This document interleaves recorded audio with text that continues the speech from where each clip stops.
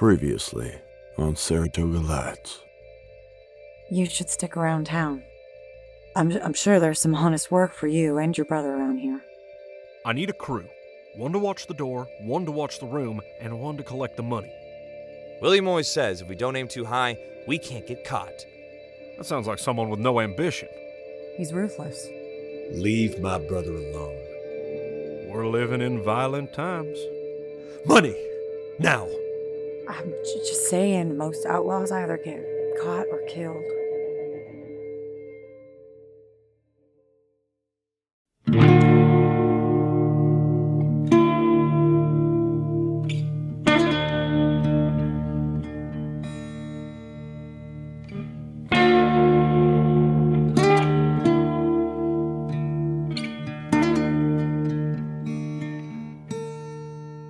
Saratoga Lights, Season 2, Episode 4, Outlaw Living.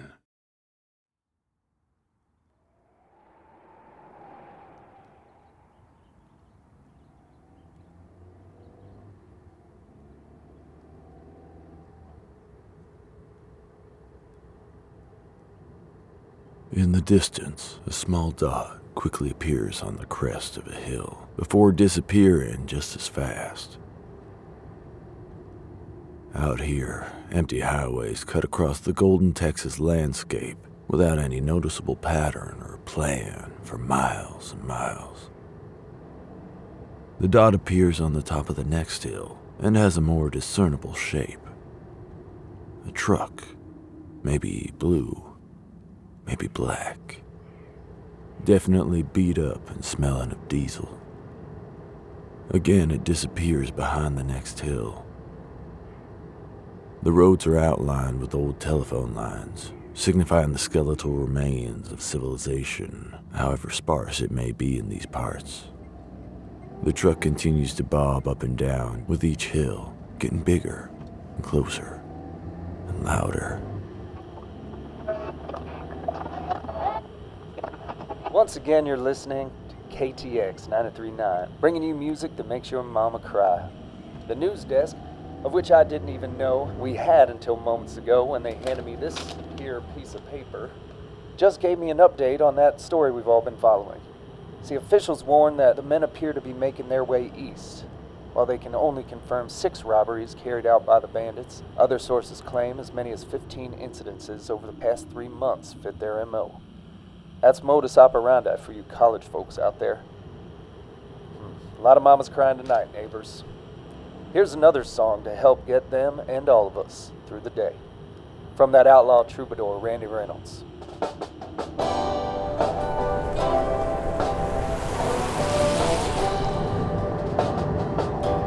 Oh yeah, so blowing in a row. Roses blow outside my window. People walk down the street. Jesus, won't you come back? The old cowpoke behind the wheel squints as he sees a figure up ahead trying to hitch a ride. It's some frail-looking lady in a dress and straw hat on the side of the highway. Someone her age shouldn't be out in this sun, he thinks to himself, as he pulls onto the shoulder. Where are you headed? The lady lifts her head. Wait, that's no lady. It's Lucas Pistol. He points his gun at the cowpoke and flashes him an eager grin. Get out of the truck. William Pistol approaches the cowpoke with his gun drawn and a green military bag slung over his shoulder. The driver is taken aback at what he just rolled into. His inaction prompts William to open the door, and the driver grudgingly gets out, backing away from William towards the back of the truck, his eyes fixed on the bandits, cursing his luck. He backs right into Bradford Molina. I apologize for the inconvenience, sir, but my associates and I are going to have to commandeer your vehicle. Pistol Brothers, strike again. Now, Lucas, that's not our name. I've told you that already. That's our name. Yes, that is you and your brother. But we formed a new partnership among the 3 of us. To continue identifying ourselves as the Pistol Brothers is exclusionary towards anyone who has not experienced the comfort of your mother's bosom, namely myself. I haven't heard any suggestions from you. The Molina Gang. Hey, that's exclusionary too. We don't need a name. Banditos del Diablo. How about the cross-dressing ninny? This was your idea. You said people are more likely to stop and help a lady. Why are you still wearing it? The deed is done. I think it looks good on you, Lucas. Thank you, Bradford. Stop encouraging him. Now, sir, you've probably gathered that we are criminals. As such, we'll need to take any folding money on your person in addition to your vehicle.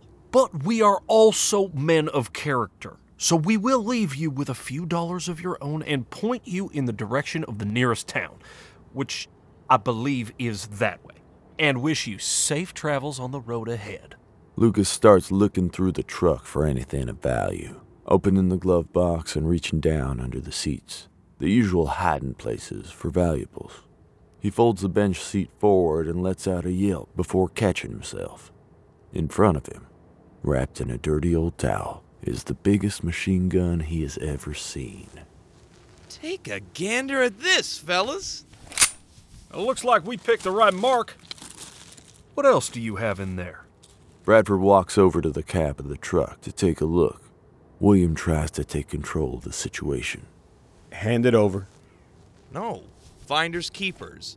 You're gonna hurt yourself, Lucas. I know what I'm doing. I ain't playing, Lucas. Give me the gun. Finders keepers. Possession's 9/10 of the law. Wrong. Possession as a legal test for ownership of property is worthless when there is clear and compelling documentation to the contrary. To wit, you clearly took the gun from its rightful owner in the presence of 3 witnesses. One of those witnesses is getting away, boys. Suddenly the brothers are aware of the distinct sound of boots against pavement. Their heads turn to the direction that Bradford is looking and see the cowpoke running quickly away from him. Lucas jumps into action. I'll get him. Easy, Tex. Lucas raises his newly acquired weapon to the horizon and takes aim.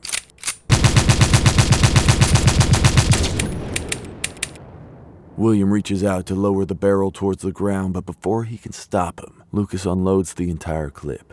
Explosions punctuate the countryside as the muzzle flashes sporadically. Burnt gunpowder fills the air around him. After the noise dies down, the cowpoke stands still with his hands in the air and eyes pressed shut. Everyone is surprised, especially the cowpoke.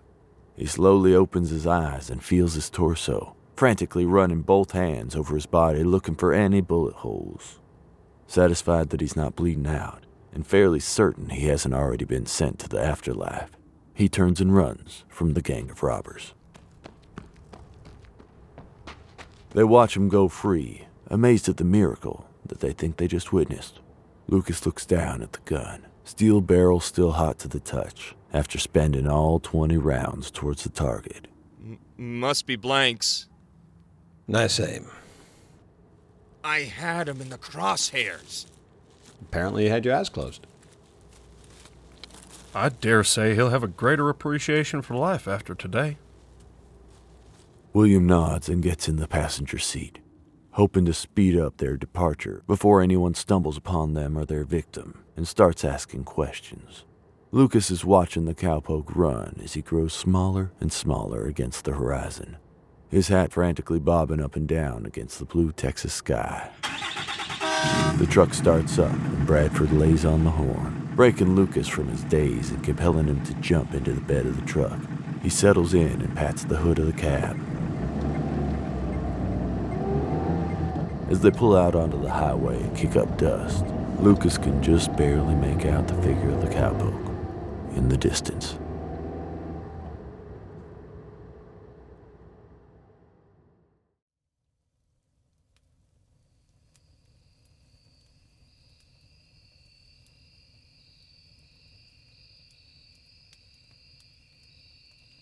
A campfire burns low, illuminating a tiny portion of the vast forest that envelops this part of East Texas.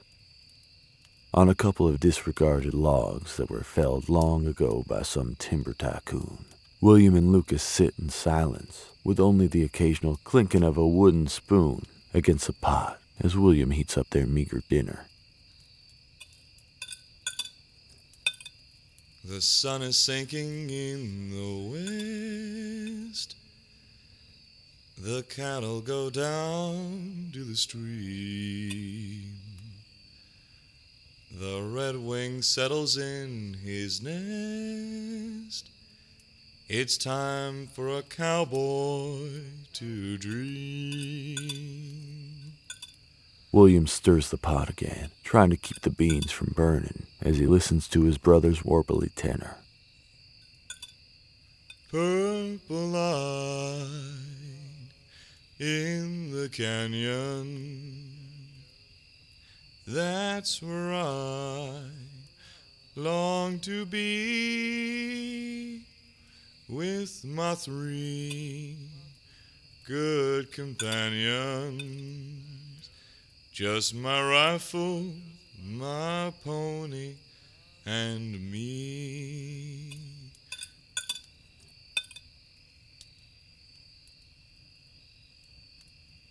I'm sick of beans. Beans is what we got. There's gotta be some critters roaming around in these woods. Let's go catch something and cook up a feast tonight. I think shooting at squirrels would draw plenty of attention to our place of hiding, don't you?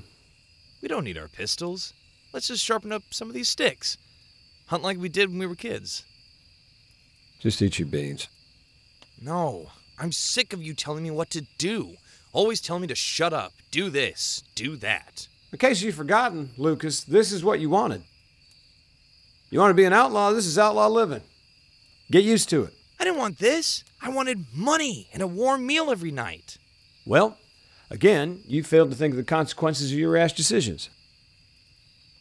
What do you mean? I mean that now we're stuck out here on the lam. There's no going back. We get what we get, and tonight it's a can of beans. All because you didn't think what would happen when we knocked over that bar. I thought about all the money that we walked out with. I thought about you and me getting a better life than before. You know, you're like a dumb puppy that keeps going back to its asshole owner that's hitting him with a stick. He filled your head with all this nonsense, and you still believe him. He hadn't delivered on anything he promised you, but you're still out here following him around. I'm not following him around. I'm forging a path in this world for the Pistol Brothers. You and me. Like always. There is no you and me no more. But we're brothers. I'm here because you dragged me out here. I've always tried to protect you from others, but I can't protect you from your own stupidity anymore. And you know what? I'm done trying. They hear footsteps behind them. The loud thud of Bradford's size 12s crunching the leaves and brush underfoot. So eat your beans and shut up. Bradford comes into view and sits opposite William across the fire, beer in hand.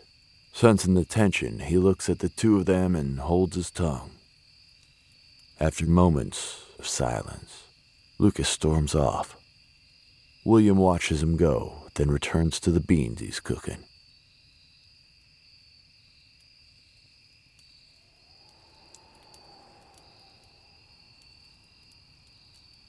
Saratoga as a town began with the promise of healing and transformation. The discovery of sulfur springs in the area led one enterprising young man to formulate a business plan.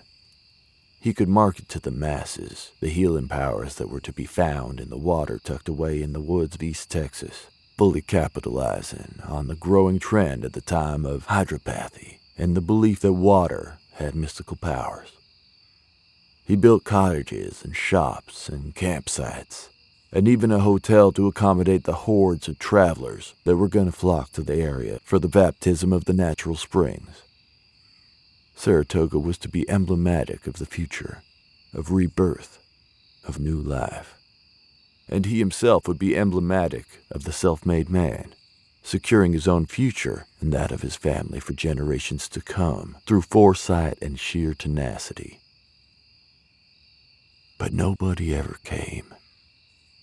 Saratoga instead became emblematic of the death that visited so many bust towns across the state, whose broken down infrastructure and dwindling population are the skeletal remains of what once was a bright and prosperous future. It's on this decrepit main street that Lucas finds himself wandering tonight. In the window pane of a long-ago abandoned building, he sees a dim reflection of himself. His face looks worn, wrinkled. A couple of gray hairs sprout out of his chin that betrays youth. The man he sees reflected back at him doesn't match how he views himself in his mind's eye. But he concedes that's the very nature of time. Always moving, whether you wanted to or not. Across the street, Lucas's attention is drawn to a neon sign advertising the Church of Christ. The blue glow from the burning gas illuminates the sidewalks and lights a path to the door of the storefront, drawing Lucas inside. There are no other congregants at this time of night, for which Lucas is thankful. Just a few rows of empty pews with songbooks strewn about. Lucas sits, observing the silence and peace that surrounds him. He pulls a small Bible out of his pocket, one that's been weathered and faded by years of use, passed down to him from his mother. Is there anything I can help you with this evening? Lucas looks up and sees a bearded man standing over him, a preacher of some kind, wearing a finely pressed pearl snap shirt with an intricately embroidered flower on the shoulder. The open collar of the shirt reveals a bandana cinched tight around the neck, covering himself all the way to his beard. No, thank you. The preacher sits on the pew next to Lucas, his stiff body moving slowly and bracing for the discomfort of landing on the hard wooden surface. He settles in and crosses his legs to relieve some of the stress on his bones. My mom used to take me to church every week.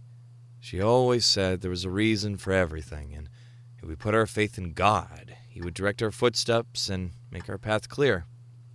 Proverbs 3. She sounds like a godly woman. She was. Do you still go to church? I think that was my mother's biggest regret, that she somehow failed God because I stopped going. Children are a reflection of their parents. Your mother's faith was important to her, so she wanted it to be important to you. She believed to her very last breath that me and my brother could be saved. What do you believe? I believe too much has been done said for God to look too kindly on me. Are you familiar with the story of David and Bathsheba? He's described as a man after God's own heart, and yet he used his power as king to be with a woman who was not his wife. You're trying to say I can be forgiven? No, I'm trying to say that the road back to God is not without its fair share of pain. Do you remember the rest of the story? David was found out by God, and his child died as a result. Is that supposed to make me drop down on my knees and pray? Suffering and penance? It's supposed to make you think. David wept for days while his child was sick. He stopped eating, prayed for intervention from the Lord, but the child still died. When David heard the news, he rose from his place of mourning and ate, then went to worship at the house of the Lord. One of the servants questioned him on it. How can you cry so fervently while the child lives, yet return to worship once the child dies? He said, "Will my tears bring him back to life? Of course not. But someday I will go to be with him in heaven." So, you can sit here in this church bemoaning your current sufferings and troubles, or you can look to the promise of an everlasting home beyond and make it right. I don't know if I can make it right. Do you want to? Of course I do. More than anything. You're not so far gone. Something brought you here tonight, seeking some sort of peace. God has a peace that passes all understanding. Thank you, preacher.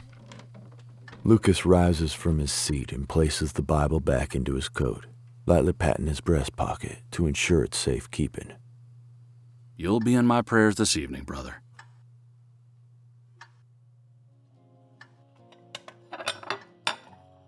On the other side of town, in a comfortable home, brightly lit by a combination of electric thrift store lamps and candles of various sizes, Avett Sewell sits at the dinner table, eagerly watching his wife pull the cornbread out of the oven. Well, I learned how to twiddle my thumbs now like a champion. Did you see that the McAllisters moved up to Dallas? Dallas? Why would anyone want to live in Dallas? You have to go where the work takes you. Suppose so. Heather said that Bruce's grocery is going to be closing too. I heard that as well. We're going to have to go all the way to Beaumont to get our food now. Well, there is that little market basket over in Sour Lake. Sour Lake doesn't know their apples from their apricots. Truly, you'll go in there looking for some whipping cream for your soup, and they'll supply you with some ice cream instead. Well, I wouldn't mind that. With the hours I spend looking at the moon, wondering what I'll do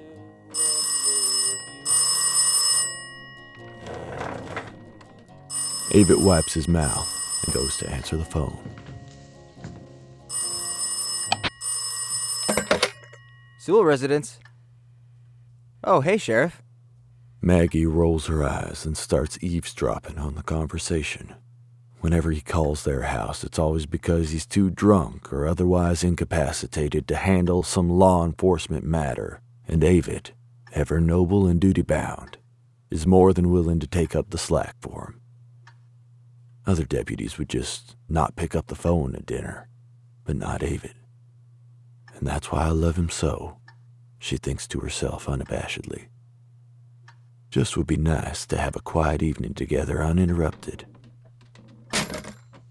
Avett hangs up the receiver and returns to the dining room. Instead of sitting back down at the table, he grabs the belt and holster that's draped across the back of the chair and fastens it around his waist, the solid wooden grip of his service revolver bearing his surname. Maggie watches with the look of feigning ignorance about them not being able to finish their meal together. Everything okay? Report came through of some vagrants loitering out behind Casey's shop. Why can't Hartigan respond to that call? Does he not know that you are off duty and in the company of your lovely wife? If I'm going to be elected sheriff one day, the public needs to see that I'm available to them. Because Hartigan's always available to the public. He hasn't responded to a call in nigh on a decade. Avett leans down and kisses Maggie. I'll return shortly, Magnolia. Keep the cornbread warm for me.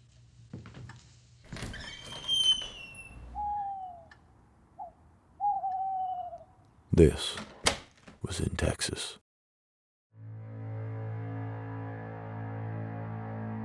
Saratoga Lights is written and directed by Randall LaRue. Audio recording and engineering by Matthew David Rudd. Music by Randy Reynolds. This episode featured the voice talents of Brian Villalobos, Freddie Hines, Matt Fitzgerald, Brooke Chalmers, Jordan Merritt, Ryan Colt Levy, and Matthew David Rudd. Until next time.